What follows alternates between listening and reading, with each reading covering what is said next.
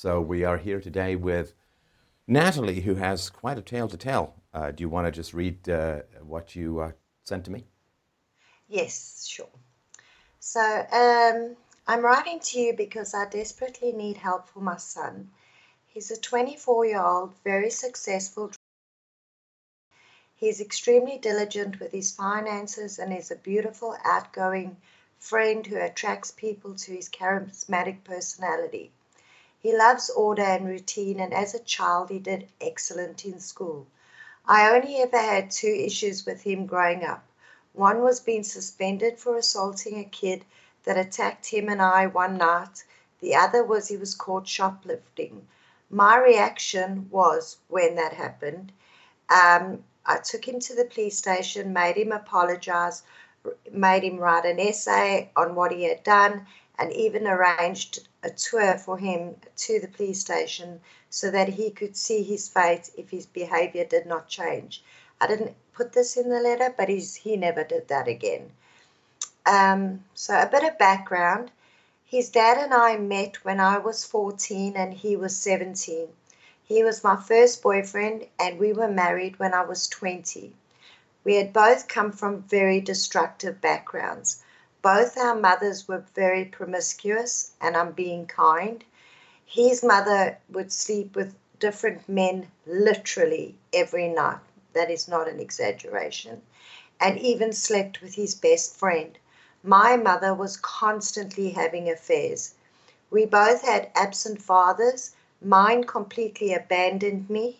His dad was a part-time father. There was also severe sexual abuse, domestic violence, and generally a very shitty childhood for both of us. When I met his dad, he was taking drugs such as pot, acid, quaaludes, and alcohol. I was abusing alcohol and marijuana too. However, as our relationship progressed, I eventually stopped doing all of that. He stopped with all the other drugs with the exception of marijuana. We married and he was born prematurely at 28 weeks. He was a little fighter and 6 hours after his birth, he was breathing on his own and has had no effects from the birth. The minute I saw him, I fell madly in love with him, and honestly, my love for his dad started dying. I knew this relationship was doomed. However, as I was an only child, I really didn't want to be the only child. And 2.5 years later, his sister was born. I had suppressed the sexual abuse, but by the time my second child was born, I had gone into a severe depression and found out later that I was overwhelmed in protecting my children from suffering the same abuse I had. Our marriage steadily declined.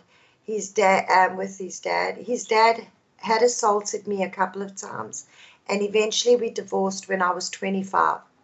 After the divorce, I slipped into a nihilistic human being, started abusing drugs, and eventually, after a year, was addicted to heroin.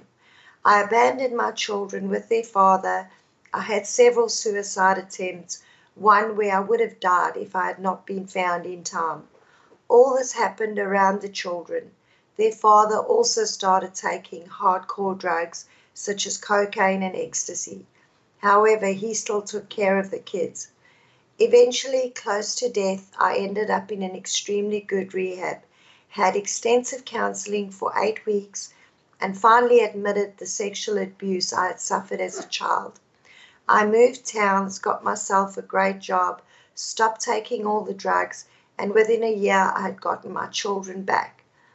I know you, Stefan, have negative thoughts about single mums, but I believe, and I'm 100% certain, that the children will say that the 2 years of just the three of us building our relationship again, spending time together and healing the damage I caused was probably the best experience we all had. I met my current husband 3 years later, and we were married a year after that. He was not a bad stepfather. He provided very well for the children, and even though they had their spats, I think the children will agree he was not the evil stepdad. He has never had children of his own and today refers to the kids as his own. We relocated from South Africa, and when this happened, my extreme mental illness started again. I was abusing medications, neglecting my children, and really did destructive things to both my husband and my children. Again, I had many suicide attempts and reverted back to my self-destructive place again. Eventually, I got myself sorted, and I would say that for the rest of their childhood and even as teenagers, we had a very stable, loving home. The children are extremely smart, well-mannered. Every friend's parents that ever had dealings with my children would compliment me on how well-mannered they were. I had a fear that my children would rebel as I did as teenagers, but honestly, it was a wonderful experience. I have apologized to my children, and I seek any way in which I can fix what I've done. If you decide to speak to my son and tell him it's better to not associate with your mother, it would break me in pieces, but his well-being is the most important thing. And as long as I can get him healed, I will do anything. Sorry for the rambling, but I felt it was important to be honest and give you a detailed background. He has been in a serious relationship with a girl for 8 years. They met in high school and eventually moved in together 5 years ago. A week ago, Luke believed he caught her cheating on Snapchat. He questioned her about it and eventually beat her. That both her eyes were bruised and her lip is split right up to her nose. This is not the first time Luke has assaulted her. He's done it many times and he left bruises on her body. He has a massive rage problem. He goes from 0 to 500 in a second. He loses complete control. There's no reasoning with him when he's in that rage. He becomes violent, he becomes abusive, he's vicious with his mouth. The girlfriend eventually packed all her stuff about 2 weeks ago while he was at work and left him. He takes full responsibility for his actions. He started therapy and he realizes that he needs help desperately to figure out why he behaves in this manner. There was never any domestic abuse with my current husband, and his dad, although he did assault me, I believe only witnessed it once when he was about a year old and never again. The therapy sessions only happen fortnightly, and I've suggested that he start going to a gym to get rid of the excess rage and energy. He also has a very depressing attitude after he has blown up with severe rage. He does not feel good at all about his actions, but feels as though he can't control them. I believe he needs to find the root cause of this, and if it's me or my ex-husband, I believe we will both be willing to do whatever it takes. Take all responsibility and try to fix the damage we did to our beautiful boy. Please help me, Stefan. Please, my dream for my child is he finds the root cause of his rage. He meets a beautiful woman and becomes a great father. That is his dream too. As previously stated, in most of his life he's extremely successful, but this rage could end him up in prison or eventually killing someone. I know that sounds dramatic, but it could happen. It could. And then I just said, Luke's willing to speak to you, I'm willing to speak to you, and I believe even his dad would be willing to speak to you, so we can help our boy become a great person. Sorry. No, listen, I mean, you care passionately about your son and his future, and you fear jail, you fear the effects of his rage, which you are wise to do so. I mean, when people are in that kind of rage, even if they don't mean to harm someone significantly, people can trip and fall, they can land on a glass table, they can go down some stairs, even if you just mean to push, like the moment you unleash that demon of violence, you never know where it's going to take you. And so I get your fear, and I respect it, and I agree with it. And I just wanted to, before we get in, just for those who say, like you said, well, if you tell my son to not see me, I don't do that. I mean, I've never said to No, someone, I no, know. no, let me just finish. Let me just finish because it's something like this is sort of a myth about what I don't tell people what to do. There's no point people substituting my judgment for their own thinking. So I will give perspectives, I will give arguments, I will give ways of looking at things, but I'm not going to tell people what to do. So I just wanted to correct that because that was in the email, and that's fine. I'm not upset or anything. I just wanted to point that out because it's an emotional time. You're in a difficult place, and I just wanted to gently correct that for the record, if that's all right. Well, I meant if deviewing from me is the best thing for him, it would break me, but I would accept it. Yeah, That's what I you'd meant. rather him not end up in prison or or whatever could happen out of this. That's Even if right. he doesn't end That's up in prison, he's not going to get a quality relationship if he's a violent guy. I mean, he's going to be going through a series of increasingly worse and worse women. And the other thing too is that if he's with a woman who will stay with him when he's violent, she may very well become violent to him in turn. And women can inflict a significant amount of damage because they'll use implements rather than fists usually. And so he's not at risk just of committing violence, but also being on the receiving end, which would be terrible for everyone involved, right? absolutely. And just saying that reminds me of my mother and stepfather because my mother was a worse fighter with her hands than most men. Right. It was shocking the way she was. So I understand that completely. All right. So I assume we can be blunt with each other, and if I ask anything that you don't want to answer, you're perfectly free to say no. But I think the first question that I want to ask, and this is particularly related to when you were saying, Natalie, that you fell out of love with your husband as you fell in love with your son. What was the Yes. nature of the abuse, particularly the sexual abuse that you yourself suffered as a child? Okay. So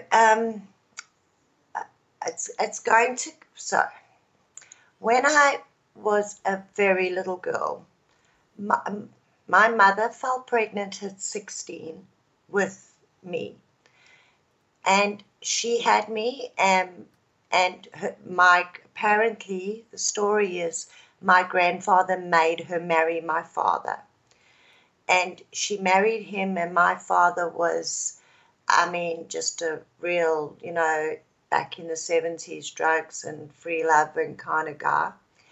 And that lasted for about 6 months. And they got divorced when I was 6 months old. And do you know what Um, was it the same violence and you mentioned drug abuse and so on? Do you know if well, there was violence involved in the marriage? no, he was on drugs. Well, this is so I've got most of my histories from my mother, but I've got a bit of confirmation from him. He was on drugs, but also he was literally a male whore. So he would just sleep around with everybody. They lived in an apartment block, and he was sleeping with, according to my mother, every other woman that was in the building, and whatever. That was the story. So he used to work in a little hospital, which was like a little I lived in Johannesburg, which is a big city, but in the suburbs they'd have little, back in the day, little mini hospitals that would take care of, small issues so that you didn't have to go to the big general hospital. Yeah, sort of like a walk-in And clinic, right? yeah, but it was a proper hospital, but so he worked there and he worked night duty. And my mother, for some or other reason, used to leave me there. And him and a nurse, I can't remember the exact details because I think I've suppressed it very, very much. But I do remember them having me when I was a little girl, always around my birthday. She always used to take me to him on my birthday.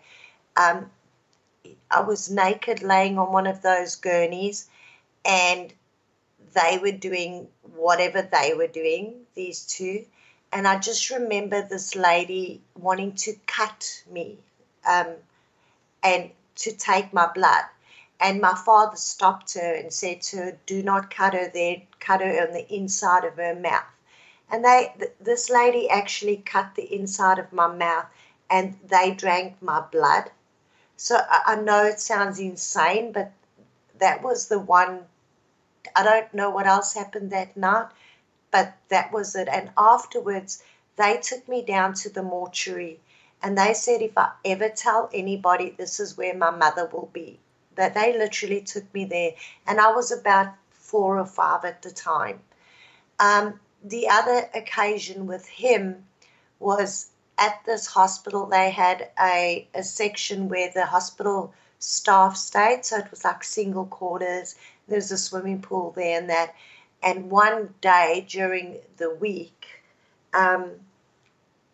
we were at the swimming pool, him, me, and this lady, and him and the lady molested me. They did their sexual things with me together. So I had suppressed that completely, and I was terrified of everything when I was a little kid, but I didn't realize why. With the abuse that I did remember, and it was sexual abuse with penetration, I was 7 years old, and my mother had remarried to my stepdad, and his son was about 16, 17 at the time. And he groomed me, and he made me feel loved because my parents were just disengaged completely. And after school in the afternoons, we would go into his room and he would do what he needed to do. And to this day, I can see the curtains that were there, and I can see the bed, and I can even smell what the room smelled like. So those were and that happened for about 2 years of my life. And how old were you with the stepbrother? 7. I was in grade 2, so I was 7. Wow. And that was the termination of this activity? So what had happened is the stepbrother had then gotten a girl down the road who was 13 pregnant. And they got married. She married him at 14, and they had their child, and they moved out, and then the sexual abuse stopped. Right. And how much older was the stepbrother? He was 7. He was about 10 years older than I am, yeah. So, I mean, the molestation didn't stop. It just switched to his child bride, right? Yeah, well, I didn't even think about it until I was an adult, and I was like, did no one think that she was 13? You know, I'm like, it was just a normal thing. Nobody even thought about it. I thought about it a few years ago, and I was like, did no one think that that's a bit odd that he's made this child pregnant? But apparently they didn't, because it was never an issue, or it wasn't even a gossip. It was just like, oh, it was more like she was bloody stupid for falling pregnant. You know, that was the attitude of everybody. Not that he was probably a bit of a predator, you know? Right. And what happened to your relationship with your dad, Natalie, over time? So from about 5 years old, I refused to go to him. I refused to go. I didn't say why, and I'm honest with you, Stefan, I don't remember the full details of what happened, but as a child, I had this horrible fear of him without knowing, like, why. Did you remember at the time the molestation and the cutting and the blood drinking? Did you remember that at the time, or did that come back later after your son was born? That came back after. Right. That came up back. But I had a horrible fear of him that he scared me. So what I was told was I had disassociated from those activities because they were so horrible as a kid. But so I didn't remember the details of what had happened, but I knew that being around him terrified me. And I was a bit of a sassy kid and a mouthy kid. And from 5 years old, I was determined to never, ever go there. And the cruelest thing of all is my mother, who never asked why, she never inquired, she didn't really care. But what she used to do to me if I misbehaved or made her angry, she would threaten me and say to me she would send me to him. She'll just send me to him. And she knew it scared me so intensely that I would be paralyzed with fear and just behave because I was so scared of ever going to him, ever. I remember when it was my 10th birthday. So from 5, I just refused to see him anymore, and he didn't contact us or anything. And when it was my 10th birthday, her and I were in the Woolworths doing our, buying our stuff for my party, which was the next day, my birthday party. And we just happened to bump into him and his wife, and they had a couple of little kids, 2 or 3 years old. And I was just like, hello, hiding behind my mother, no, not knowing why, but not really wanting to associate with him. And my mother invited them to my birthday party the next day. And I didn't say anything, but that night she was busy making the little things that you do for the birthday party. And I remember going into the kitchen and I was laying on the floor. I now realize I was having a panic attack, but when that happened, I didn't know what was going on with me. And I was laying on the floor and I was screaming at her that I can't breathe. And I was like, there's something wrong with me. There's something wrong with me. I was begging her to help me. And I said, I can't breathe. I can't breathe. There's something wrong with me. And she just said, get off the bloody floor. There's nothing wrong with you. But years later, when I had a panic attack and it was said that that was it, I had one at 10, and it was a direct result of the fear of him coming to this birthday party the next day. So I was terrified of him. Yeah. Have you, just out of curiosity, have you ever looked up your father and found out how his life arc turned out, if he's at all on the internet or social media?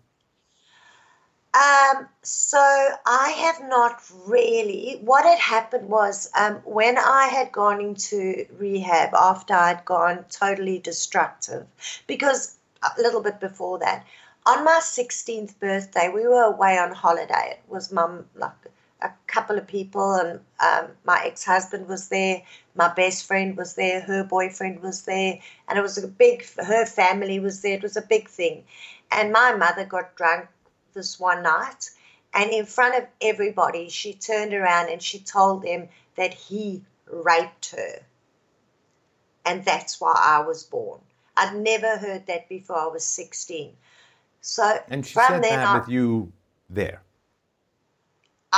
Everybody was there. Everybody was there. Well, And of course, why am I going to be shocked that a woman who married a child blood drinker is going to say something wildly inappropriate? All right. So I was confused. So that was one of the most traumatizing things in my life, because it was, first of all, it was embarrassing, but it was also horrible to think that's why I was around. Well, that's why I was here.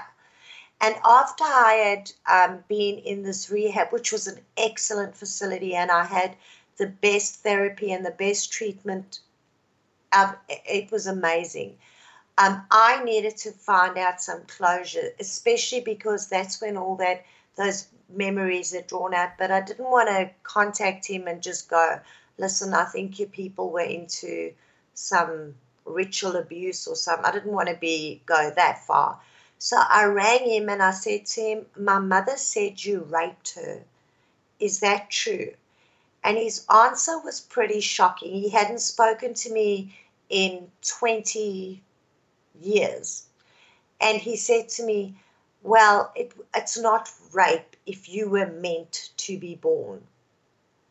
And that's all he said. And when he said that, I just was like, okay, then. And I put the phone, I just said, okay, goodbye.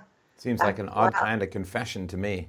it was bizarre. Like, it wasn't like, oh, your mother's insane or that never happened, or it was just like, it's not rape if you were meant to be born. Wow. Wow.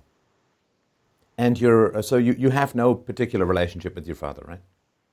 None at all. A couple of years ago, he added me on Facebook, which I just declined, and now because of political reasons, I am off of Facebook completely. Right. But you've never looked up his life arc, right? No, no. And with regards to your mother? My mother's passed away. What would you like to know about her? Well, you maintained a relationship with her, is that right? Well, yes. So when I was a little kid, I really, really loved my mother. My mother was the only thing I had as I didn't have brothers or sisters. I had my stepdad, and even though my stepdad was the most dysfunctional human being, and his son is the one that actually raped me at 7. My stepdad was the only human being in my life that I can say anything good about, you know. My mother, Well, other she, than he raised the boy who raped you, right? yeah, yes. So No, that's kind of important, and he also wasn't there to protect you. there's many, many other things about him that were bad, but he, how can I put it? He took an interest in me as a human being, whereas my mother was an extremely materialistic, image conscious woman. Everything about my mother was how she lived, what she wore. My stepdad was 23 years older than her. He was very, very wealthy, and she got whatever she wanted, and I got whatever I wanted, but I never got any love. Not one day did I ever believe when she told me she loved me that it was true, even as a child. Well, I, I, I it's a common pattern. I'm sure you're aware of it.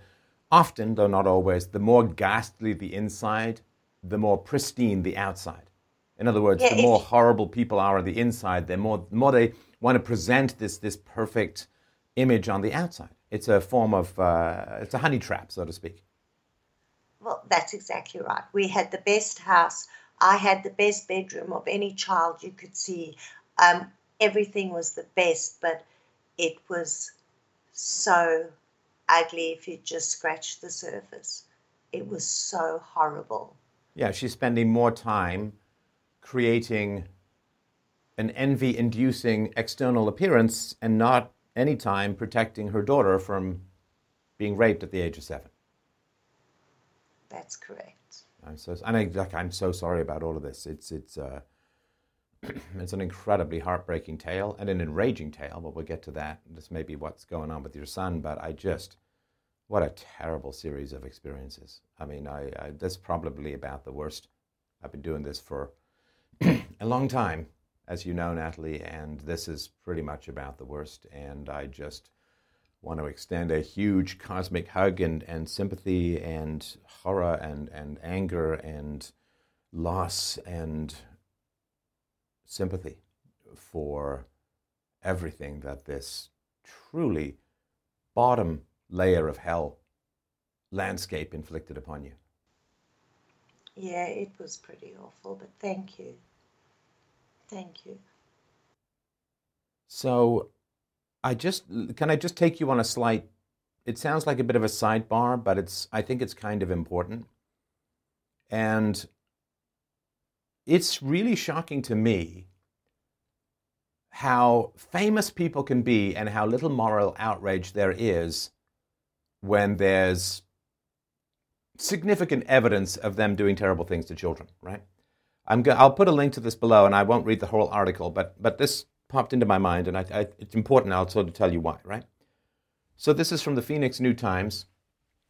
11 rock stars who allegedly slept with underage girls. And I won't get into all of the gruesome details. I think it's worth reading because these are people who are, in general, highly venerated in the court of public opinion, right? So, I mean, there's David Bowie, Jimmy Page, of course, from the guitarist for Led Zeppelin. You know, this is what he Yeah. did is appalling. And here you have Barack Obama and Michelle Obama sitting next to the guy singing along to a wonderful festival of Led Zeppelin music. They get no problem with this guy. They think it's great. R. Kelly, of course, Ted Nugent, you know, wrote a song called Jailbait, where he said, well, I don't care if you're just 13. You look too good to be true. I just know that you're probably clean. And here's the lyrics. This guy, Ted Nugent, he's like, oh, yeah, he's pro-Trump. He says, right, so the lyrics are, it's quite all right. I asked your mama, wait a minute, officer, don't put those handcuffs on me. Put them on her, and I'll share her with you. A 13-year-old girl. Steven Tyler. Steven Tyler. The guy's in his 20s, and this woman just turned 16. She meets him, and her mother, so she'd had this terrible life. Of course, her father abandoned her mother early on. Her younger brother died in a car accident when she was 13. So this is a woman who's had massive issues.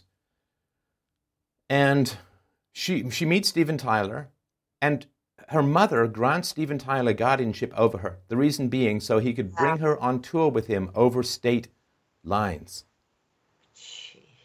And, of course, everyone knows Jerry Lee Lewis and Marvin Gaye and Bill Wyman. This is right? In the mid-'80s, Wyman began a sexual relationship with a teenage girl. She was 13, and he was in his 30s. It became sexual when she was 14. 14.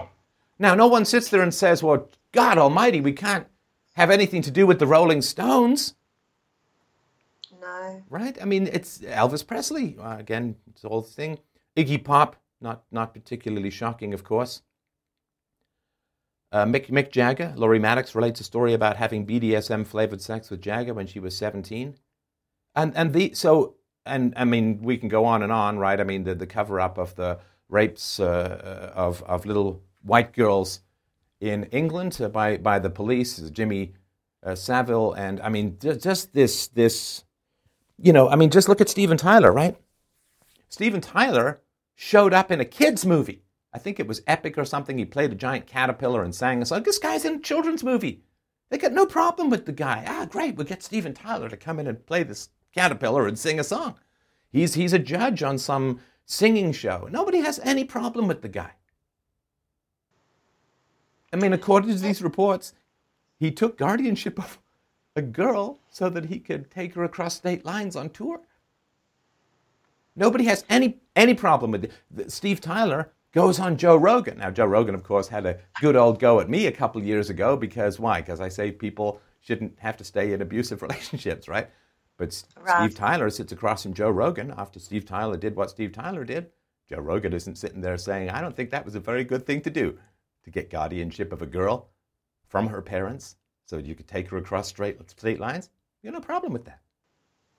But even what was his name that fled to France? He did the Roman same Polanski. thing.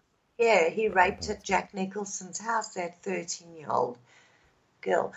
But I can't do you remember her know, age, but yeah, that seems pretty well established. do you know, Stefan, mentioning all of this, and one thing, my father was in a band and he was a musician, just by the way, obviously.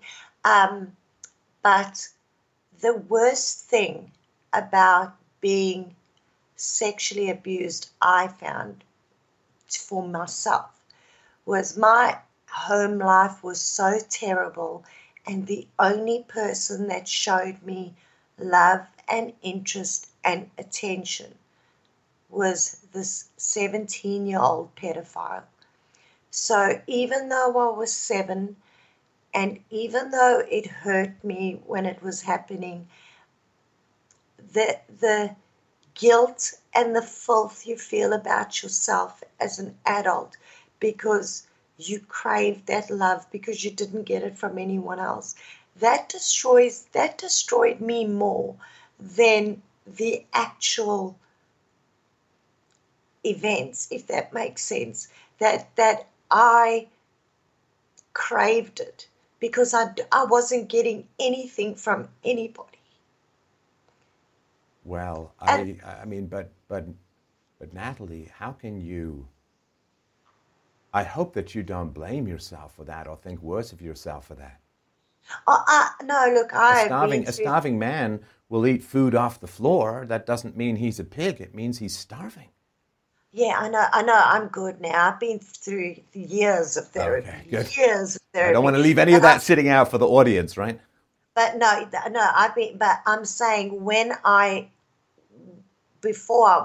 started because I went, funny story, my mother came to me one day and she was screaming at me and she said, why heroin? Of all the drugs, why did you go onto heroin? And I said to her, because it makes me not feel.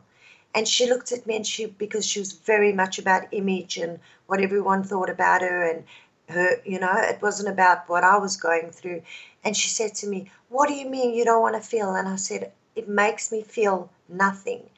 And she looked and she said, that's insane. Everybody has to feel. But that's how it made me, that's how much pain I was in, that the heroin was the one drug that made me feel nothing. And I would rather have felt nothing than the, the filth I had felt about myself. Because I did blame myself when I was younger. And I You did have to. think I was to blame. No, you have to. I mean, this is a very common pattern, and it is virtually universal for everybody who survives those childhoods. The way that you survive is you take ownership. You take ownership because what's the alternative? The alternative is you run away or you kill people. And if you run away, you can end up in an even worse situation. And if you kill people, well, that's not good. Although I can understand it, it's still not good. And so how do you survive? You know as well as I do, the way that you survive these situations is because no one else is taking any ownership for the wrongs being done, so you have to take ownership yourself. It's a way of paralyzing your natural desire for fight or flight, right? Because you're trapped. What do we normally do when we're preyed upon as mammals, right? What do we normally do? We're walking through the woods and we think we see a bear. Well, we get an adrenaline dump, we get cortisol, we get our fight or flight mechanism going, and it's supposed to last 5 minutes. Either we get away or we're dead. Right? That's our fight or flight. But when you're trapped with predators in the house, what do? Well, you end up with this slow burn fight or flight that goes on for years.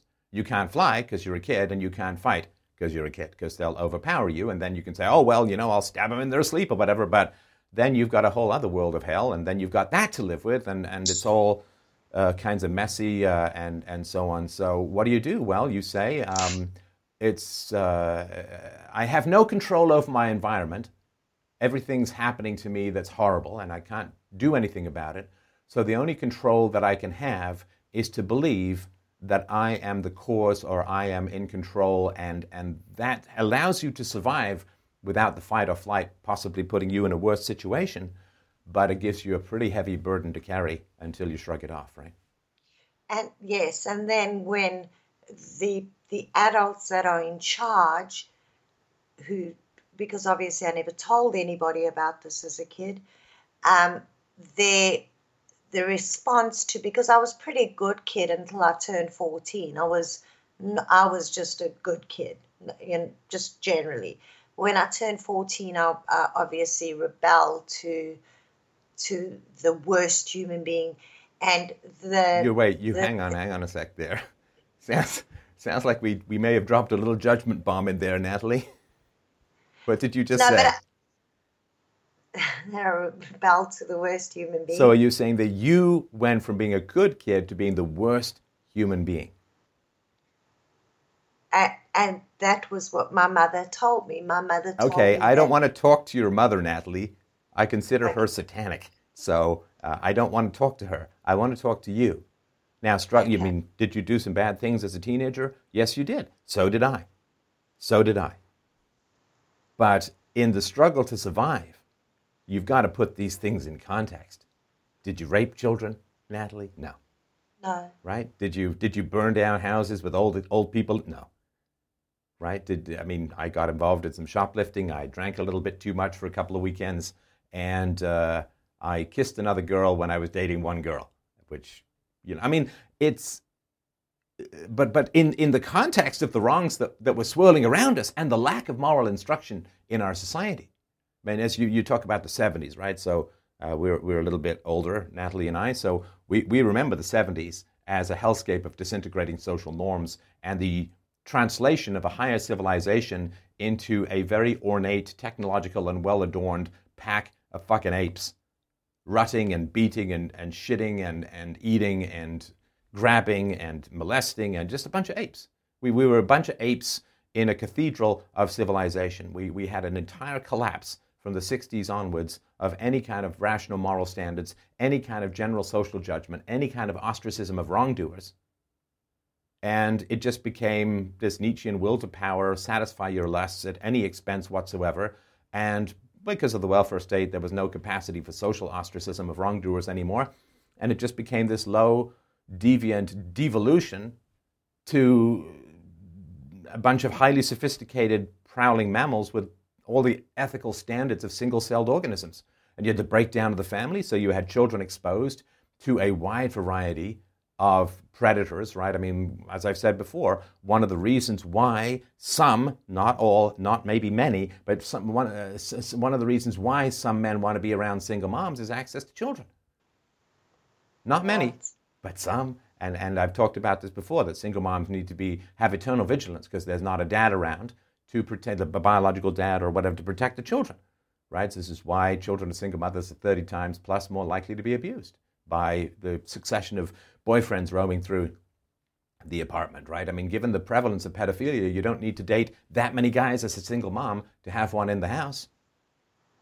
That's right. As you well know, right? I mean, with the son, right? I mean, who knows what happened to that 17-year-old boy? And again, I know we can do this domino forgiveness. If I was having a call with him, I'd find out about his childhood and feel some sympathy for that. And I get all of that. I mean, it's a complex thing between sympathy and justice. I just did a call with a guy who was abusing his daughter. I get that that's a hell of a tightrope to walk, and I understand all of that.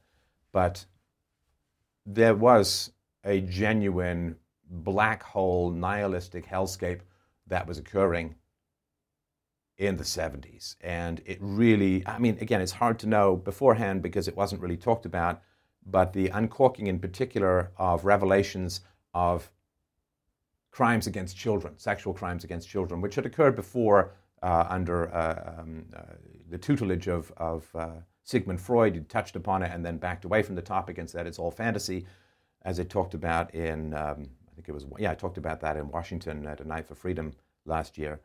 So the crimes against children, it is really astonishing.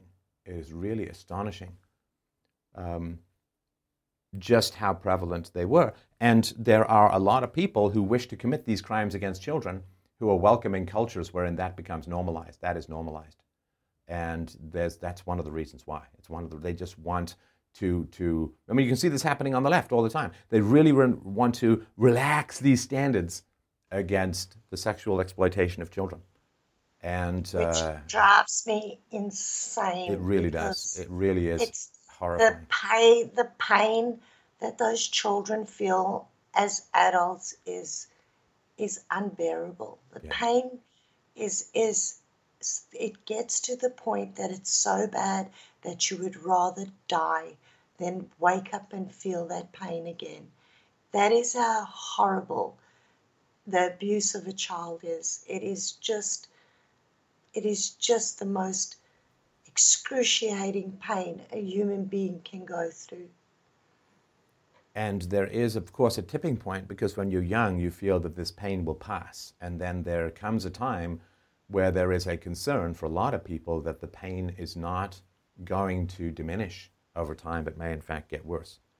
And that's right. And it also, in the contrast, I remember this, I've talked about this before, and I'm not trying to equate this in terms of pain, but I remember in my family, particularly around Christmas, when Christmas, you're supposed to have this great time, you got the TV on, there are all these happily families on TV. If you're having a miserable, screaming, throwing, violent kind of Christmas, it's all the more painful because you have this expectation of something better, and then when you get the inevitable shit sandwich of family dysfunction when you're expecting some wonderful meal.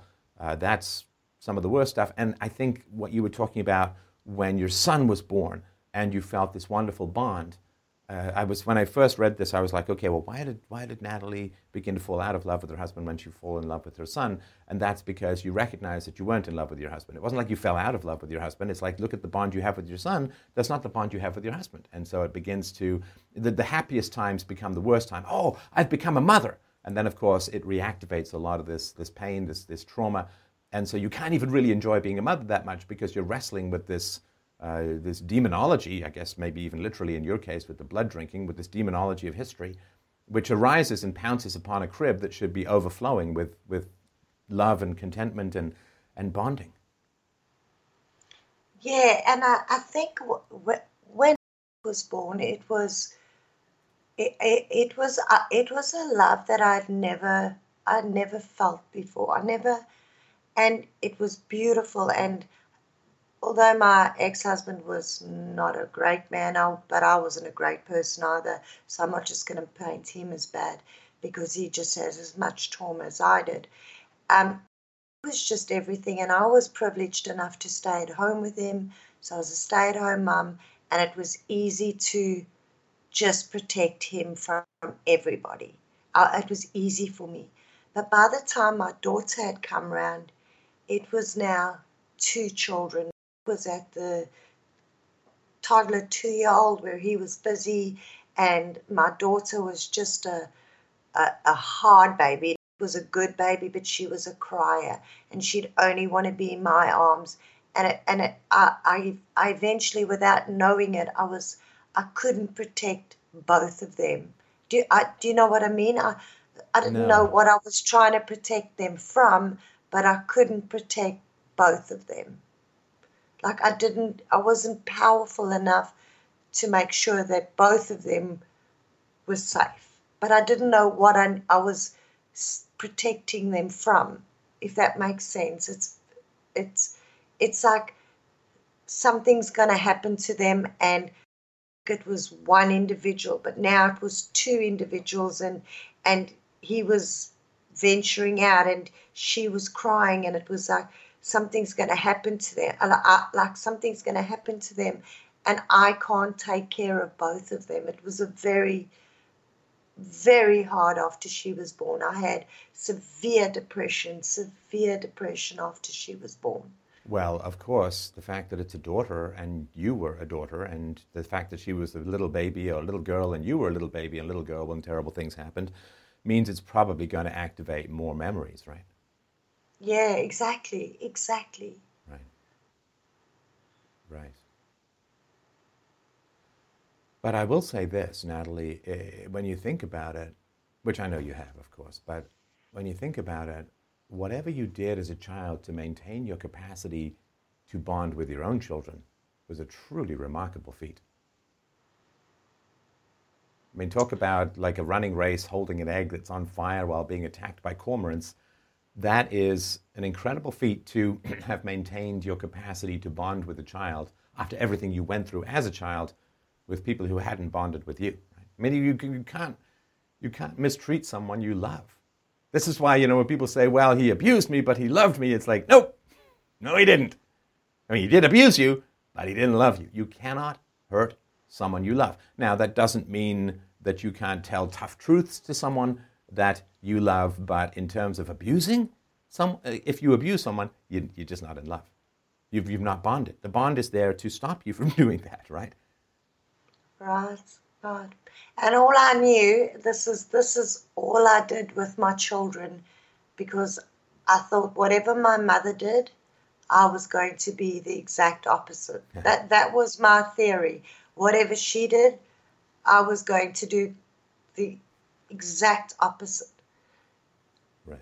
I had no rules. I didn't have a bedtime. I mean, Fridays were the worst because we'd either have police coming to our house and with one of them bashing the other, gunshots shooting at each other. It was a Wait, it sorry, was a what was war. happening on Fridays? I may have missed So this. I apologize. sorry. So the domestic violence. I mean, the sexual abuse happened when I Oh, was with your conceived parents, you mean? with my Okay, parents. sorry. We skipped generations there for a second there, Yeah, and sorry, got it. No sorry. problem. I know.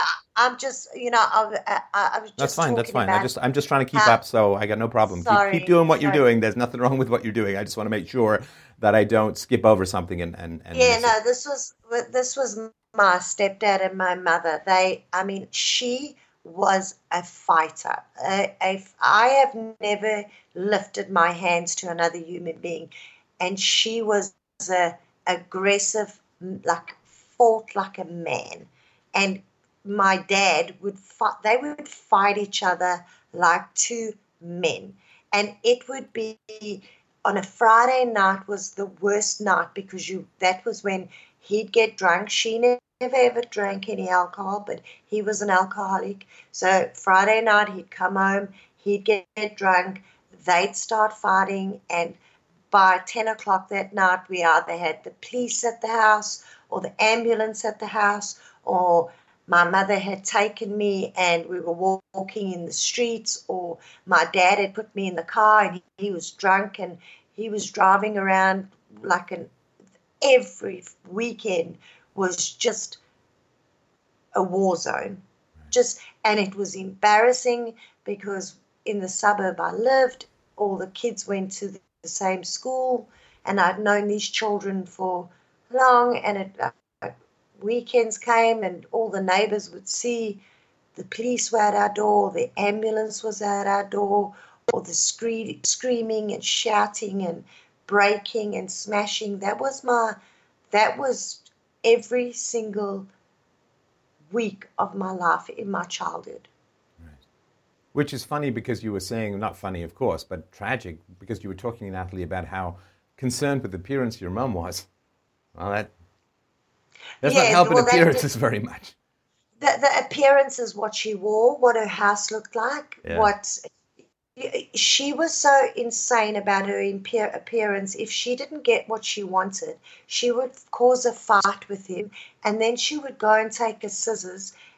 And my mother had clothes and shoes and handbags which were revoltingly massive. It was just insane how much. But she would go and she would cut through everything, like just cut it and shred it all with it. And then the next morning, after her and my dad got in a fight, and he beat her up or she beat him up, and they were all sorry in the morning, he would then take her out and buy her a whole new wardrobe full of stuff. It was Where did he get his money from? I mean, this amount of dysfunction, this amount of drinking, this violence, this cop presence. I mean, it's hard to imagine yeah. someone Well, making a lot of money with that amount of he was. chaos. Well, you see, he was when they met. So my mother was a very attractive woman. Yeah, no, She I'm going to get that. If she bagged a rich guy, then that's usually the way it works, right? she after she had me, she was. If you remember back in the day in the 70s, the ladies that used to model with the lawnmowers and No, they yeah, yeah. had their. So she was one of those models. That's what she did. And it's funny And because, he, sorry to interrupt, but there's probably, these catalogs would get mailed to people's houses, right? And there'd be guys, they'd open these catalogs, they'd look at your mom modeling with something, right?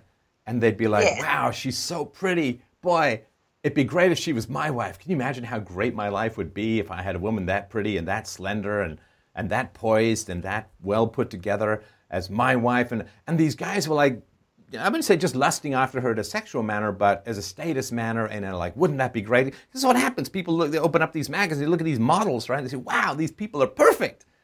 And yet, of Well, course, if you lift the lid or you peel back this modeling thing, I mean, she's having fist fights and drunken, cutting up of bags. Not that she was drunk, but the stepdad was drunk, and police and nightmares and bloodies and bruisings, and unable to protect her child is getting raped by her husband's son, and like you peel back the layers, right? It's like the beginning of the movie Blue Velvet. You start with this lawn, this guy mowing a lawn in the suburban household, and you zoom into all of the insects battling at the base of the grass. And it's just a weird thing when you lift the matrix or the platonic ideal of how people look, and you flip the page to what's actually going on in their life. And right. it's a complete nightmare. That's right. And he was like a senior manager, and that's how he met her, because she was doing a photo shoot at the place where they were selling their lawnmowers or whatever Oh, so he it was a was. successful businessman, and And she was a hot 17-year-old. right. Because she was 17 and he was 40 when they got together. Wow. Wow. Now, did you inherit your mother's looks? Um, I'd say my mother and my daughter, I would give them probably a 10, where I would rather be an 8. So I was not as pretty as my mother. Right. Not, I wasn't unattractive, but my daughter is as beautiful as my mother was. And They your son? very. Now, my son, I'd give him, he looks a lot like his dad, which I would say is a 7. Right. Right. Okay. Okay. Which is also a big issue for him, because his sister is, as I said, beautiful. She's,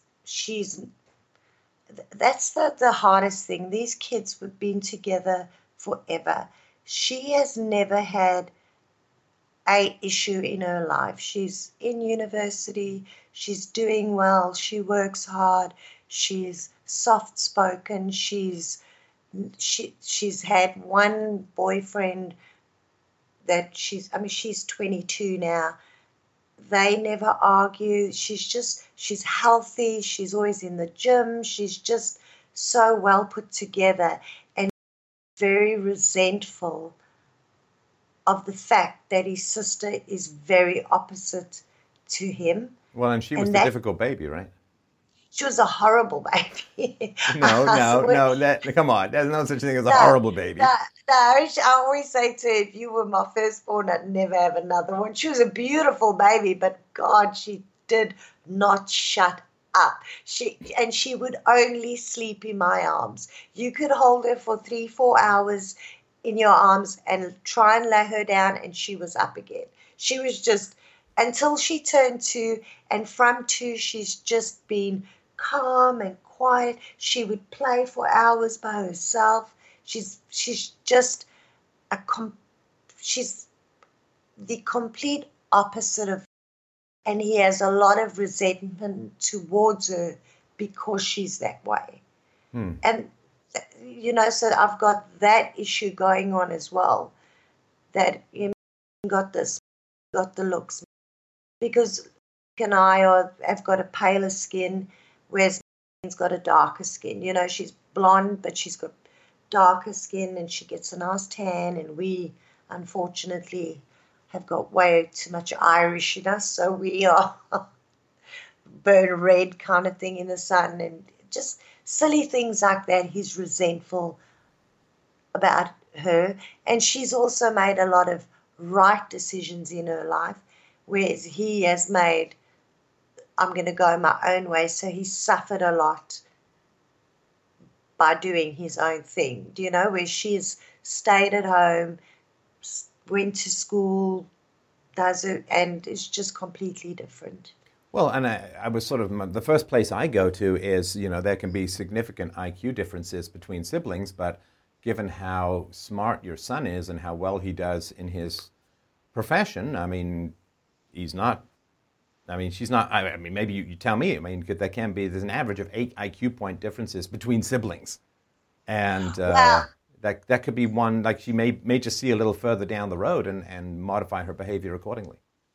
Well, I can tell you, the thing is, the is the most diligent human being I have ever met. That this child will, if he starts something, he will work at it until he's 100% perfect at it.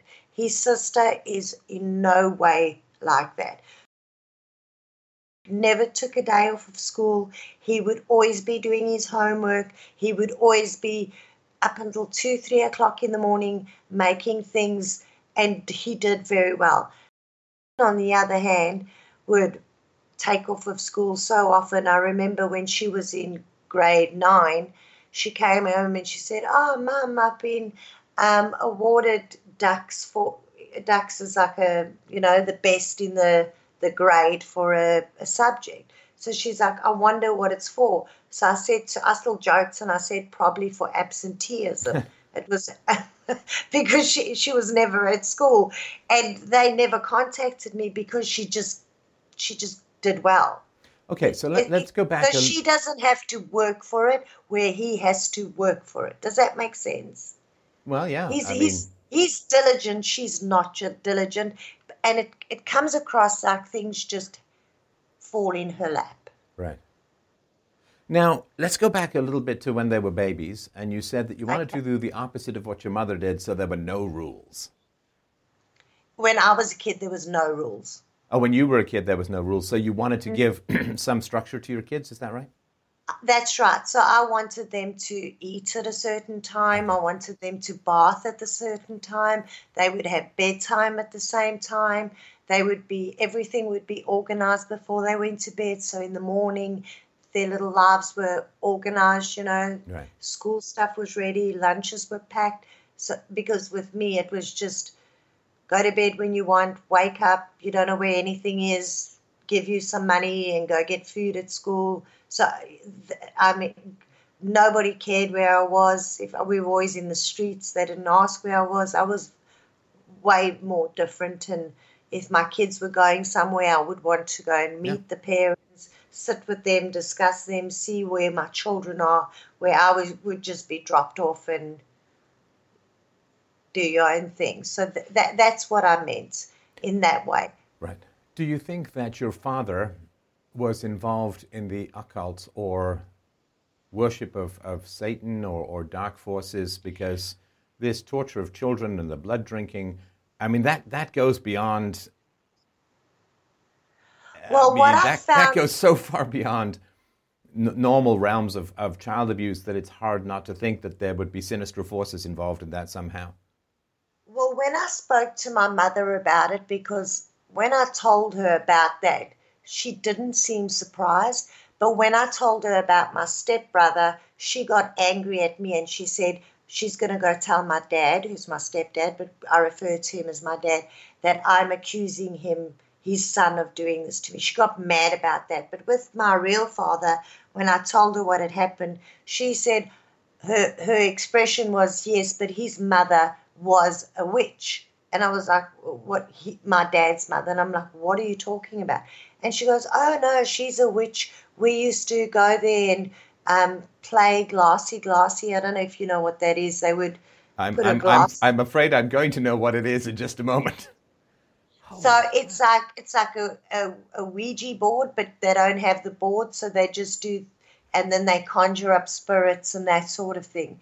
And his mother was a very high in occultism and uh, that sort of thing. wow. And the interesting thing about it was when he raped my mother, she was 15, and my granny was very, very sick at that time, because my granny passed away when she was 21 years old. And instead of her being out and doing what all the other kids did, she would come home every day and be with my gran. So she was known as the town virgin, where all the other girls weren't. Hmm. And and she said she was a virgin because what had happened was she was walking home from school, and his mother came to the gate, and she said to him, "Oh, you need to come inside." He I won't say Lionel, that's his name, but I don't care. Lionel is very, very ill in bed, and my mother was like, "Oh no, I can't come inside. I need to go home to my mother." And she's like, "No, no, no, just come inside, come inside." So my mum said she went into the house, and she said, "Just go take him the soup because he's really sick." She went into the room, and his mother locked the door, and that he had the music blaring loud, and that's when he raped her. So That's it what she. sounds almost like some ritual of some sort of devil-worshipping cult that you have to rape the virgin, and that's how you gain ascendancy or imaginary powers or some sort of, it's like in a gang, you got to kill someone, and in this cult or whatever they were doing, that you got to rape a virgin. Maybe that's, the equation. Well, I didn't want to say that, but that's what I thought, because when I'd spoken to him after I'd gotten out of rehab, and I said, well, my mother said this about you, is that true? When his response was, yeah, but you were meant to be born, that's when it was like, okay, I think these people planned it because they thought she was a virgin, and they wanted a virgin, a child born from a virgin, sort of mocking the Jesus Christ route. Do you know what I mean? Yeah. This is the traditional story about how the Antichrist is born, right? Is a woman is impregnated in some satanic ritual, and she's often a virgin, or usually a virgin, and then the child that is born then becomes demonic in some manner, right? That's right. That is what I think their whole aim was. And like I said, my mother was like, oh yeah, well, that she used to speak to the spirits, and she was a medium, and she told me that my brother did this, my mother's dead brother was there, and he spoke to my mother, like bizarre stuff. I don't even know how they could do stuff like that, but that's what they were. She told me they were into. Wow. That is truly monstrous. And I've been thinking a lot about these dark forces in the world. Mike Cernovich was talking about how he believes in dark forces.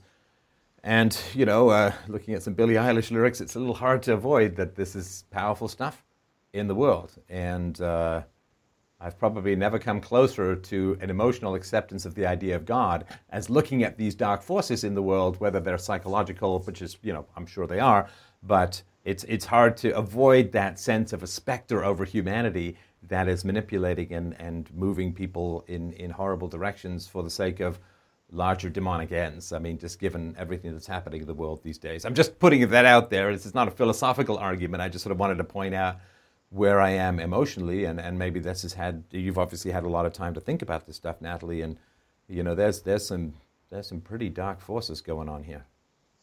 Well, I can tell you that I am a Christian. Not a great one, but I am a Christian. And I believe I am where I am today because no matter how they try to destroy me, I feel that the power of God kept me sane, kept me from killing myself, kept me from doing complete damage to myself. Right. So even though there was all this darkness, there was God protecting me. Do you know? It's a lot of people is like, oh, if there was a God, why did this happen to you? And I'm like, if there is a God, there's a devil, and he's the one that does it to you. So well, and it can make you pretty strong. Yeah, it can make you pretty strong. And I survived it. And I was broken for a long time, but I'm fine now. Do you know? Well, and this is, I also wanted to point out, I've had Dr. Gabor Mate on this show twice, I think, and he talks about this in his book, In the Realm of Hungry Ghosts, about drug addiction. Often, well, he said that everyone he treated for heroin addiction had been sexually abused as a child. That if you look at the prevalence of opioid deaths, and what are they like per year in America? They're like the death toll of the Vietnam War or something. Okay, you can look at Chinese drug manufacturers, you could look at Mexican drug cartels and so on, but they are supplying a demand. And this is not just supply creates its own demand. Like if I find a box of heroin on my front steps, I'm not going to take it, right? Supply doesn't always create its own demand. There is a demand in this area. And I think that the lack of protection that children are experiencing since the 60s, I think is producing significant amounts of abuse. Now, it's very complicated, and I don't have data, right? Because unfortunately, data doesn't really.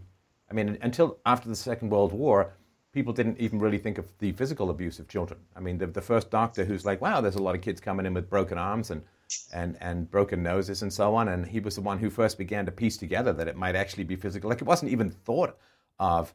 And with regards to sexual abuse, there's no data, as far as I understand it, going back in time. So it's really hard to tell. But I do know that a lack of, in particular, a biological father in the household is associated, as I said, with higher rates of sexual abuse. And so my concern is that if sexual abuse is on the increase of children because of the smashing up of the family and of communities, then that is creating a demand for horror-erasing drugs in society, and we're seeing a symptom. I mean, I've pointed this out on Twitter a bunch of times. In the black community, between 40% and 60% of black girls report being raped by a black man before they turn 18. And that's, I mean, beyond horrendous. It's beyond horrendous what's going on in the black community. And so the idea that the problem is a statue somewhere of a Civil War general, that's the issue, is such a red herring. It's such a, I mean, the people who are abusing children in the black community, again, according to the women, it's black men for the most part. I mean, they love it when you talk about reparations for slavery and this statue and this, because that way everyone's looking over there rather than what they're doing, which, of course, you know, the harm that's being done to the black community by black child rapists far exceeds to an infinite degree the presence of a statue somewhere of a Civil War general from the South. So it's kind of a big distraction and a red herring. So I do think that I want people to sort of understand that where you see a lot of drug addiction, in my opinion, and it's not just my opinion, there's data to back it up, but in my opinion, where you see increasing levels of drug addiction, you are seeing increasing levels of child predation. And the drug addiction is a way of attempting to deal with that pain and say, oh, well, you know, the manufacturing jobs left and that, come on. I mean, come on. There were not massive drug addictions in the 1930s when 25% of people were unemployed. And there was, right? So that is... And there's nothing that takes your pain away like heroin. There's nothing that it's gone. You don't have pain. And you're not aiming to feel happy. You're just aiming to feel not in pain.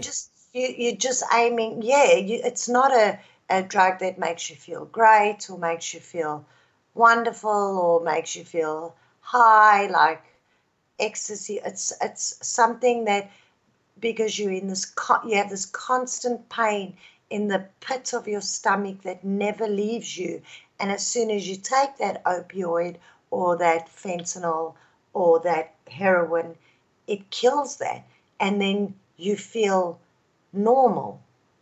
You feel nothing, so it feels good.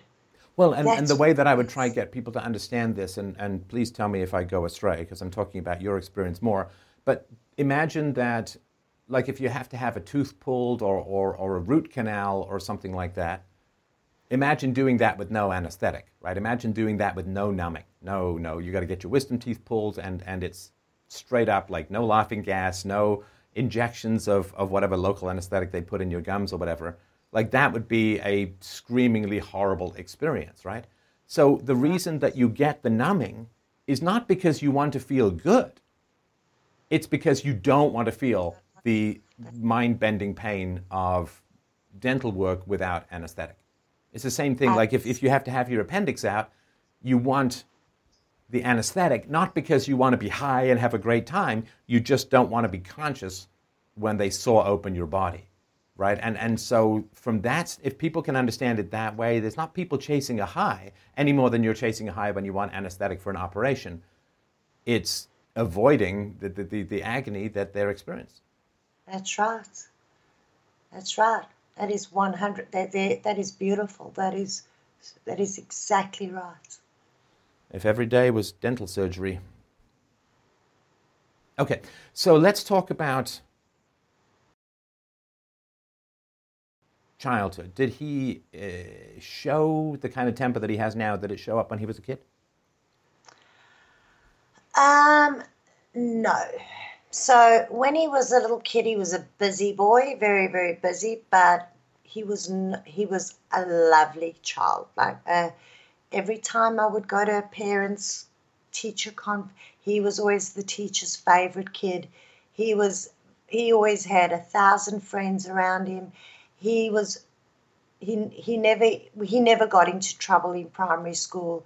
He was smart. He was there was no the only thing with as when he was little was he was the absolute golden child when it came to my mother and stepfather. He was their everything. I think the only person my mother ever loved was so what they would what Ah. but what they would do is like they would overindulge to a degree which was insane. And they would not do the same for that's my daughter. She was one. She knew that it was all about. They would say, "Oh, we're taking the kids somewhere," and it would be where they wanted, or we would get a toy and wouldn't get a toy. It was all about all the time. How much He time was did he spend with them? when was born, she was also a preemie. She was a preemie baby, and she was very, very sick, very sick. She was on ventilators and breathing machines, and it was pretty bizarre that every time I left her, her blood sats would drop, her heart rate would drop, her heart stopped beating in front of me. They actually gave her an adrenaline needle in her chest right in front of me. So I eventually got to the stage with her that I decided I'll never leave the hospital because as soon as I go home to shower, I get a phone call to say, come back, it doesn't look like she's going to make it. But when I'm sitting there with her, she's fine. So I then decided for 3 weeks I would just stay at the hospital and live like that. And And how old it was he at this time? was 2.5. Right. So at that time, then went to was working and with my mother and father. And then came home and like I said, she was a difficult baby. She cried a lot. The only way I could keep her happy was in my arms, which annoyed the living life out of my mother because she kept on telling me, put her down, let her cry. And I was like, no, I'd rather not have her cry. So I don't mind holding her. But my mother was like, you're neglecting. And I'm like, I'm not neglecting. I just doesn't want to stop crying. The only time she stops crying is when she's in my arms. So I didn't, maybe that was a bad parenting technique for me, but I didn't feel comfortable leaving her to cry. Well, she had a hell of a And start to life, right? I mean, she was hovering at death's door for weeks, right? that's right. That's absolutely right. She was very, very, very sick as a baby. And um, But why your parents? because I had nobody else, I Well, but had this. couldn't your husband take a sabbatical? I mean, you're leaving your son with a guy who raised a pedophile. My husband couldn't even make time to come and visit his daughter in hospital. So there was no one. There was me alone with, and I had no one for. Could you have brought to the hospital with you, or I mean, I'm just going back to. So no, they're not allowed to because they're in the NICU, so Yeah, yeah, it's yeah. neonatal intensive care unit. So they don't allow children under the age of 13 No friends, to no even other go there. relatives, no community, no. I had cousins and aunties and that, but no one that would have helped me with Lou. They wouldn't have helped me. And how much I exposure did he have to his grandparents before he was 2.5 and your daughter was born? well, they would see him all the time. They would see him all the Okay, time. so now let's rewind because we don't have the emergency of your daughter. So Right. bonded with his grandparents, right? Absolutely. Okay. Absolutely. So why, given how much pain they have caused you, why would you put them in their orbit so consistently? I believe it's because I had suppressed how terrible my life was. I, I had not faced it. Because the story as a teenager was from my mother, the story to everyone was that I was rebellious and I was ungrateful because they gave me everything and I didn't appreciate it. And that was the story that played in my mind. You know, I never thought about the domestic abuse. I never thought about the sexual abuse. I never thought about how violent my home was. Yeah, but All I okay, was but when did that? Sorry to interrupt. When did that knowledge arise within you? when I went into that rehab facility. And how old? Sorry, how old were your kids then? Well, I was 26, so it was 5 and it was 3. Okay. So before that, the story was I was an ungrateful, Oh, no, spoiled sorry. child. I get all of that. I apologize for Yeah. interrupting. I just want to make sure No. right? Okay. So when you were 25, was 5, was 3, you went into rehab, you did the emotional work to understand how terrible your childhood was. Did that change your children's relationship to your parents? That changed everything because when I got out of this facility, I took my children and I moved to a town 200 kilometers away from everybody. Okay. I had got a really successful, good job. I was provided company housing. It was a smaller town, and I had removed them from the situation. Okay, so this is the big difference that I see. That had very little exposure to her grandparents when she was little because she was in the hospital, and then she was with you and so on, right? And had continual exposure to his grandparents during his Yes. formative years from 0 to 5, right? Yes. Now, Whereas wouldn't go, never spent one night at their house ever. okay, so do you understand the difference here? Yes.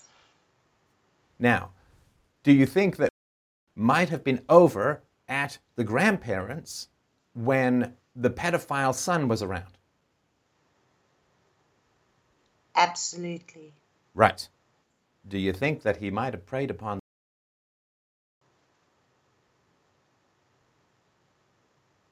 I don't know. Might be something to ask. Might be something to ask. How do I ask him that? Well, the anger's come. So he bonded, as far as I understand it, right? Because he was hyper-indulged, which is, of course, very bad. And you understand that the hyper-indulgence is part of your parents' vengeance against you, right? Which is, look how wonderful we can be to a good kid. I'm going to tell you something, Stefan, that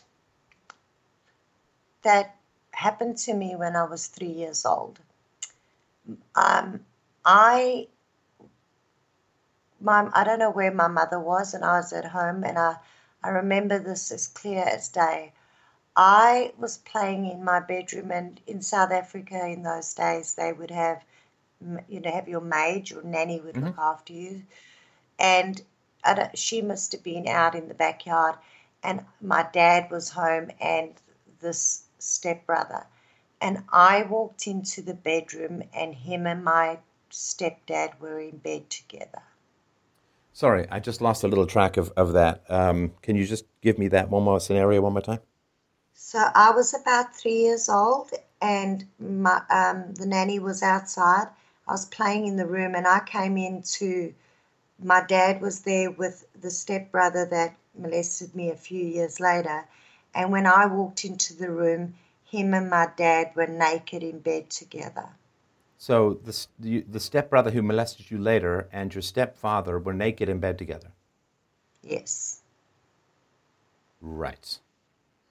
So it's possible, based upon this scenario, that the stepdad was also a child molester but focused more on boys. Yes. And had continual access to your son. Yes. Right. But he loved my stepdad. He loved him. Well, so did you. Yeah. Come on. So how do I say that? That's the one thing that I've thought about, but I've spoken to them about my abuse but how do I say it? Well, he may, of course, he may not remember consciously if he was very young, right? Right, like I didn't remember. Right. Like I didn't remember. And I can't just go, hey, do you think Opa did something to you? He'd be angry. He'd be mad at me. He'd be furious. But there's something in that child that's not in my daughter. There's something there that I don't understand. Right. There's something. Or hang on. Or something there that you understand all too well. Yes. Right. Is he angry at women, do you think? Your son? Yes. Why is he angry at women more so than men? I don't know. Well, if something bad happened to him when he was very young, then he may be more angry at you than even at the perpetrator, because you sent him there, according to his perception, perhaps. Well, I would agree with that perception. Then he should be angry at me. I have thought this. I have never spoken to anybody about this, but I have believed that something's happened for years. But I've never even spoken to my husband about this. But we do know that your son was around one, according to you, confirmed child molester, and another, which you talked about when you saw him in bed with his son naked when you were 3. Yes. Which would explain the son to a large degree. Again, there's still free will and morality, but this is dominoes, right? Right. So if he was in this environment, and of course it is not unknown for child abusers to buy off silence with presents, right? And you say that the grandparents spoiled him like crazy. Like crazy. Right. Like he got everything he wanted. Yeah, well that could be just buying silence, right? Yeah. But then that makes me the worst human being, because then I didn't protect him from the thing that I thought I needed to. Hold on. No, listen. No, don't go there. Don't go there. That's not what I'm saying, and that's not what any... That's how I feel. No. I'm sorry, you're going to have to put your feelings aside. This is a philosophy show, which means we look at the morality. Okay. If you say that you're the worst person in this situation, that's entirely false. Because if something happened, and I guarantee you something bad or a series of bad things happened, whether it went all the way to molestation, we may never know, right? But he was with child abusers, right? As a baby, as an infant, as a toddler. And a lot, right? You said he was there all the time, right? So I know it's not all the time, but a lot, right? From 2 years old, before his sister was born, he was always with me. He never stayed with them. So from... Oh, I'm so sorry. Let's go back, because I got a note here, and I must have taken it incorrectly. I want to make sure I'm... So you said at 2.5, he stayed with his mother and father, with your mother and father a lot. My mother and father. Yeah. I thought that before that, they saw him a lot. They saw him, but he never stayed over alone. So I would be there with him. He was never. I think he slept at my mum and dad's house once, and that was when the World Cup rugby happened in South Africa. That was the only time But until but they his sister was would they have him without you alone, from time to time? not before 2.5. Okay, all right. Okay, sorry, So yeah, I got that. no, sorry, I might have. They saw them a lot because I saw them a lot. Yeah. But you Every were there. time I went there. But he only stayed there once in that time, and that was in 1995. And when he was born, that's when he was there all the time because I was dealing with this very, very sick baby. Yeah, I got it. Okay, all right. No, but no, it's the people who harm the children who are the ones morally to blame. You understand, right? So if you suddenly go to the worst person in this equation, that's your mom talking, right? Which is whatever happens, you're the worst, right? Whatever problems there are in the family, they're caused by you. That's your mom talking, and I won't stand for that. And I've got bipolar according to her. That's what's wrong with me. She diagnosed me with bipolar, Which she can't do, right? Because she's which I don't have. right, And right. according No, to the no. entire Listen, family, So no. Look, first of all, you can't know what you don't know, right? So having a standard called omniscience is unfair and self-abusive.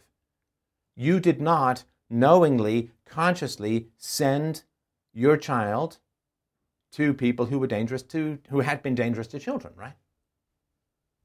Because you had been subjected to a huge amount of propaganda, and you had accepted that as the price of survival, which we all do to a large degree, right? So you did not knowingly and consciously do something that was wrong or bad or dangerous to your son. I'm sure your son loved going over there because they were spoiling him and so on. Like I remember when I was a kid, there was I had a babysitter who, this all sounds like the beginning of a bad story, but it's not. I had a babysitter who, whenever I would go there, would give me a curly whirly, which was like a kind of thick spiderweb caramel chocolate thing that I just adored. And she would also let me stay up late. And I remember it's the first time I ever watched the news that came on at 10 o'clock or whenever it was. Maybe it was 11, probably 10. And I just loved going over there because I got candy and got to stay up. It was fantastic. And I remember I thought I was going there that night. I guess I'd been told she was going there one night, and I cried all night when I was like, I don't know, 6 years old or 5 years old or something, like probably 5, because I think it was before boarding school. And I remember clearly crying all night because I just wanted to go there because this is somebody who was nice to me. And so if there is the situation where your son is dying to go, you've got your daughter who's very needy as a baby, you don't have any memory of what you don't remember. Obviously, omniscience is not a valid standard. So it's understandable, given the lack of options that you had, given how helpful, quote, helpful your parents were, given how your son probably wanted to go over there a lot. This is all understandable, right? Because I don't want you sliding into this story of now you're the worst person in this situation. Maybe nothing happened. We're just looking at differences, and the big difference, it seems to me at the moment, would be exposure to the grandparents, even if nothing happened in terms of sexual abuse, if nothing happened in terms of physical abuse. They're twisted people, right? absolutely. And just having them, like having him bond with twisted people, which your daughter didn't really do, right? No, not at all. Then if you're looking at how this, quote, virus of dysfunction may have transferred itself to your son, it could just be through exposure, and it may have nothing to do with sexual or physical abuse. It's just he bonded with some very twisted people, and that may conceivably have had a rolling effect going forward.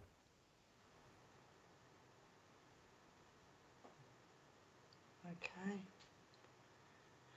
Does he know, or how much does he know about your parents? Well, he knows About my stepbrother. He knows about what my father did to, not the details obviously, but he knows that I was sexually abused by my father and sexually abused by my stepbrother. He knows that. He knows that about the violence and the domestic abuse and the police being called and the houses being smashed and broken and the alcoholism, and he knows all of that. Like, And does he know what your mother says about your conception? Yes. When he hears these things about his grandparents, how does he react? So my mother passed away 2 years ago, and my reaction was not what he wanted it to be, because because just before she died, she had come over and she'd visited us, and she was on more medication than you get in a pharmacy. It was ridiculous.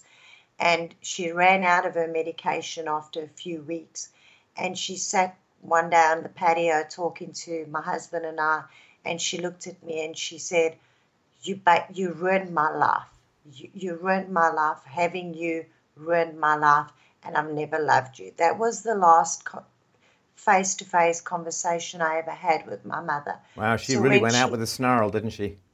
So when she died, I didn't have that. At first I was upset, obviously it was, but after a couple of weeks, I was like not speaking positively about Granny. And he would go crazy. He would go mad because I was like, she didn't love me. And, oh, she did love you, she did. And I was like, she didn't love me. And every time she told me she loved me as a kid, I thought she was lying. And I've said to both of my children, because I knew instinctively as a kid, I knew she was a liar and I didn't believe what she was saying. And I asked my kids, because it troubled me so much, and I've asked them both individually, I'm like, do you really believe that mummy loves you? And they're like, of course we do. Like, we've never questioned that. And I never believed she loved me. And she admitted that to me and my husband the last time I ever saw her. Okay, so he's still bonded with your mother. Absolutely. And my dad. He's still bonded with your mother and with your stepdad, right? My stepdad died in 2008, and my mother died 2 years ago, and he still cries if you just mention them. Right. Okay. Well, then he's bonded with some very damaged and damaging people. So, of course he's doing what he's doing. Because that's the thing, I don't understand. I always thought that people that beat husbands that beat wives or boyfriends, I thought it's because they saw it in the home.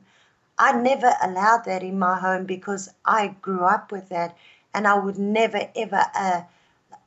After their dad did it to me, and it happened once in front of you. Yeah, but who knows what he saw at the grandparents? I mean, your mother was so nasty that at the end she still said, "You ruined my life," right? Yeah. There was no thawing of this frozen, broken heart at the end, right? She was still blaming you for her life. Right. So she died as unrepentantly horrible and ghastly a human being as she seems to have lived. So there's no break in these clouds, right? There's no break in these clouds. So they were as nasty and vicious and brutal and violent when your son was there as probably when you were there or any other time. That's the thing. And everybody around me makes excuses for her saying that. Oh, she didn't really mean it. Oh, she didn't have medications and she was... And I thought, no, like... Everybody, my husband, my children, everyone is like, she didn't mean it. She didn't mean it. Yeah. Like, well, she said no, everyone gets forgiveness except the victims. That's the sad thing. It's a sad thing in this world. Everyone gets forgiveness except the victims. So, yeah, so your son is bonded with some violent incredibly dysfunctional people who were emotionally abusive, physically, obviously abusive, well, based upon what you saw at the age of 3, who knows what else, right? And certainly, according to your experience, the son was a child rapist. Yes. So that's who that's part of his bonding, right? Right. And the bonding is how the virus transmits, right? Whatever we praise, we become. Right. Whatever we condemn, we avoid. But whatever we praise, what we become. Yeah. And so maybe because if he perceives that you failed to protect him deep down, then he's going to fail to protect you. In other words, he is going to reenact against you, which is incredibly painful to you, and recreate the pain in you that he may feel you created in him by exposing him to these people. Yeah. And I believe it's solvable. I mean, this is all fixable, right? So, and again, I'm cognizant of the fact that you're going to have an inner mom, right, Natalie? You're going to have an inner mom in your head who's going to try and blame you for all of this, right? Yep. But don't let her. That's not going to help your son. It's not going to help you. And it certainly is not rational or virtuous to allow her to take over your system in this way, right? This possession, right? Possession is a very real thing. It's just more psychological than elemental. Yeah, because the voice right now is telling me it's my fault. Right, and what that does is it makes you not available to solve the problem with your son, right? So that voice is not there to help your son. It's there to help your mom at your expense and at your son's expense. You've got to put that stuff aside. Okay. Right? I mean, your mom's dead. She can't harm you anymore. So that voice, which is there, that voice is not aware that your son is dead. That your mom is dead. And maybe, just maybe, that voice is there to keep you from helping your son so that you can collapse inwards and not be available. Right. Right, so it's like still a control from the grave. Oh, absolutely. Almost nobody has more power than the dead. I mean, all the communists who set into motion the self-destruction of the West, they're all dead. They have the most power of all. Yeah. You can't reason with the dead. They dominate. And there is all of this bizarre, you have to have respect for the dead. No, you have to have respect for virtue and courage. These are not attributes magically gained by ceasing to breathe.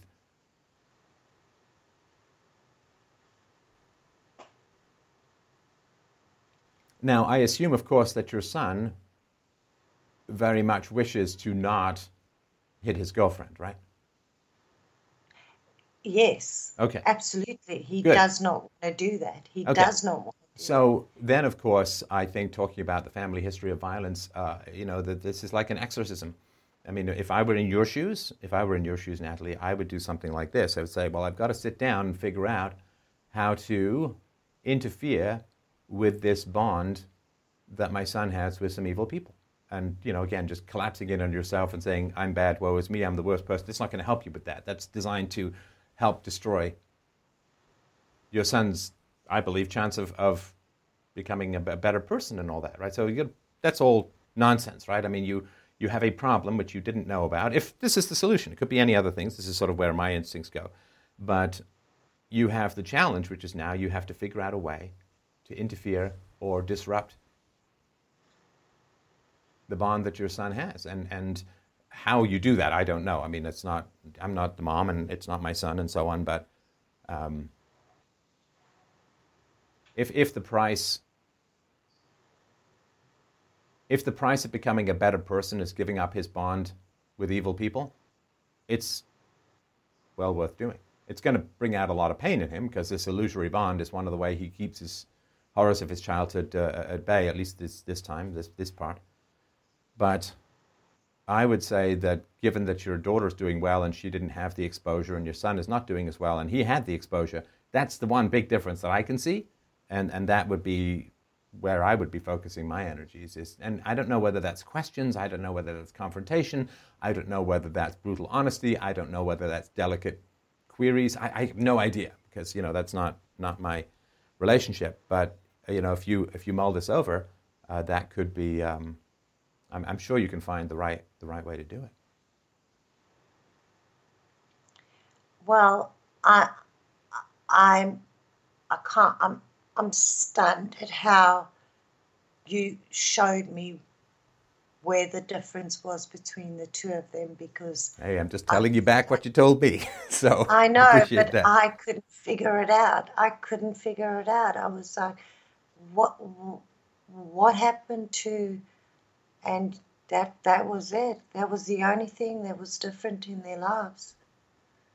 Well, I mean, obviously there probably were other things, but Yeah, but that's the that major. was I mean, when she went to my mother for school holidays or something, she would be there one day and she would ring me and literally say, Granny's being nasty to me. I'm coming home now. Come and fetch me. Oh, And so she didn't bond with that. she and my mother did not like her, like did not like her. Of course. She had your And, mom's number, right?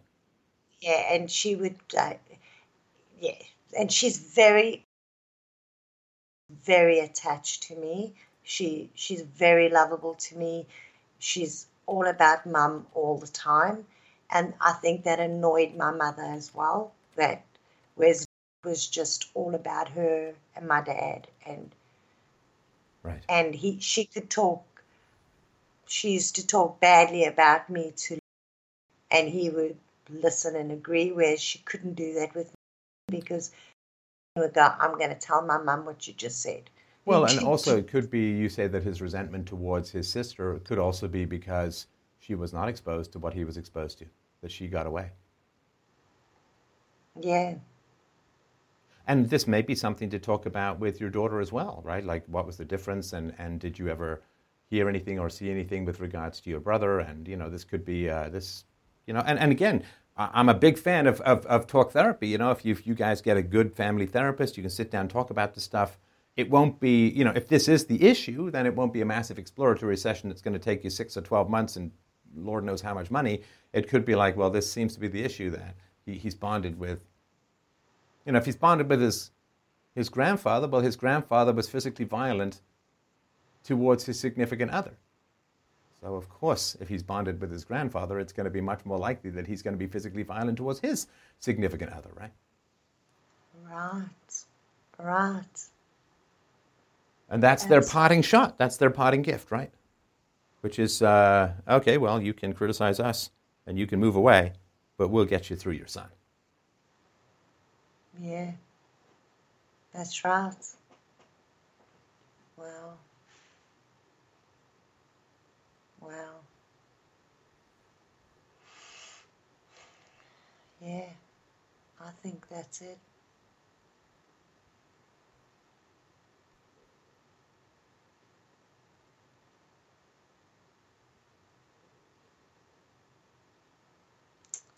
I think I'm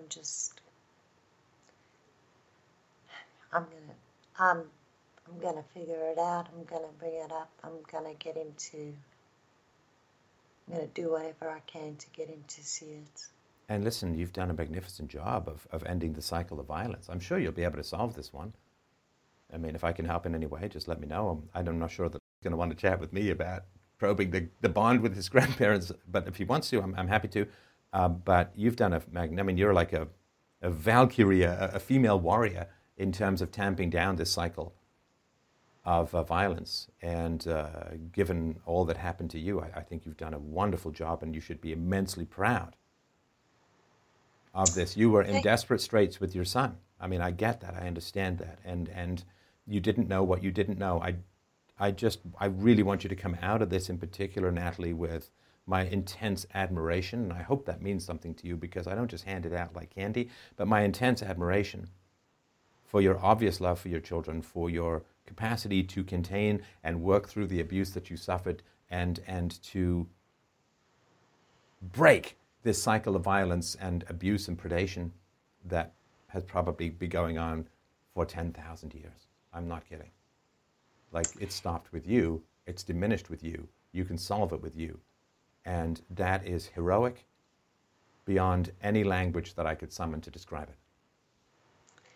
Well, that is the most wonderful thing I could have heard from you, because I know in my letter I was like, if you tell my son not to be with me, and you, what I meant was, and I didn't mean it as you instructing him.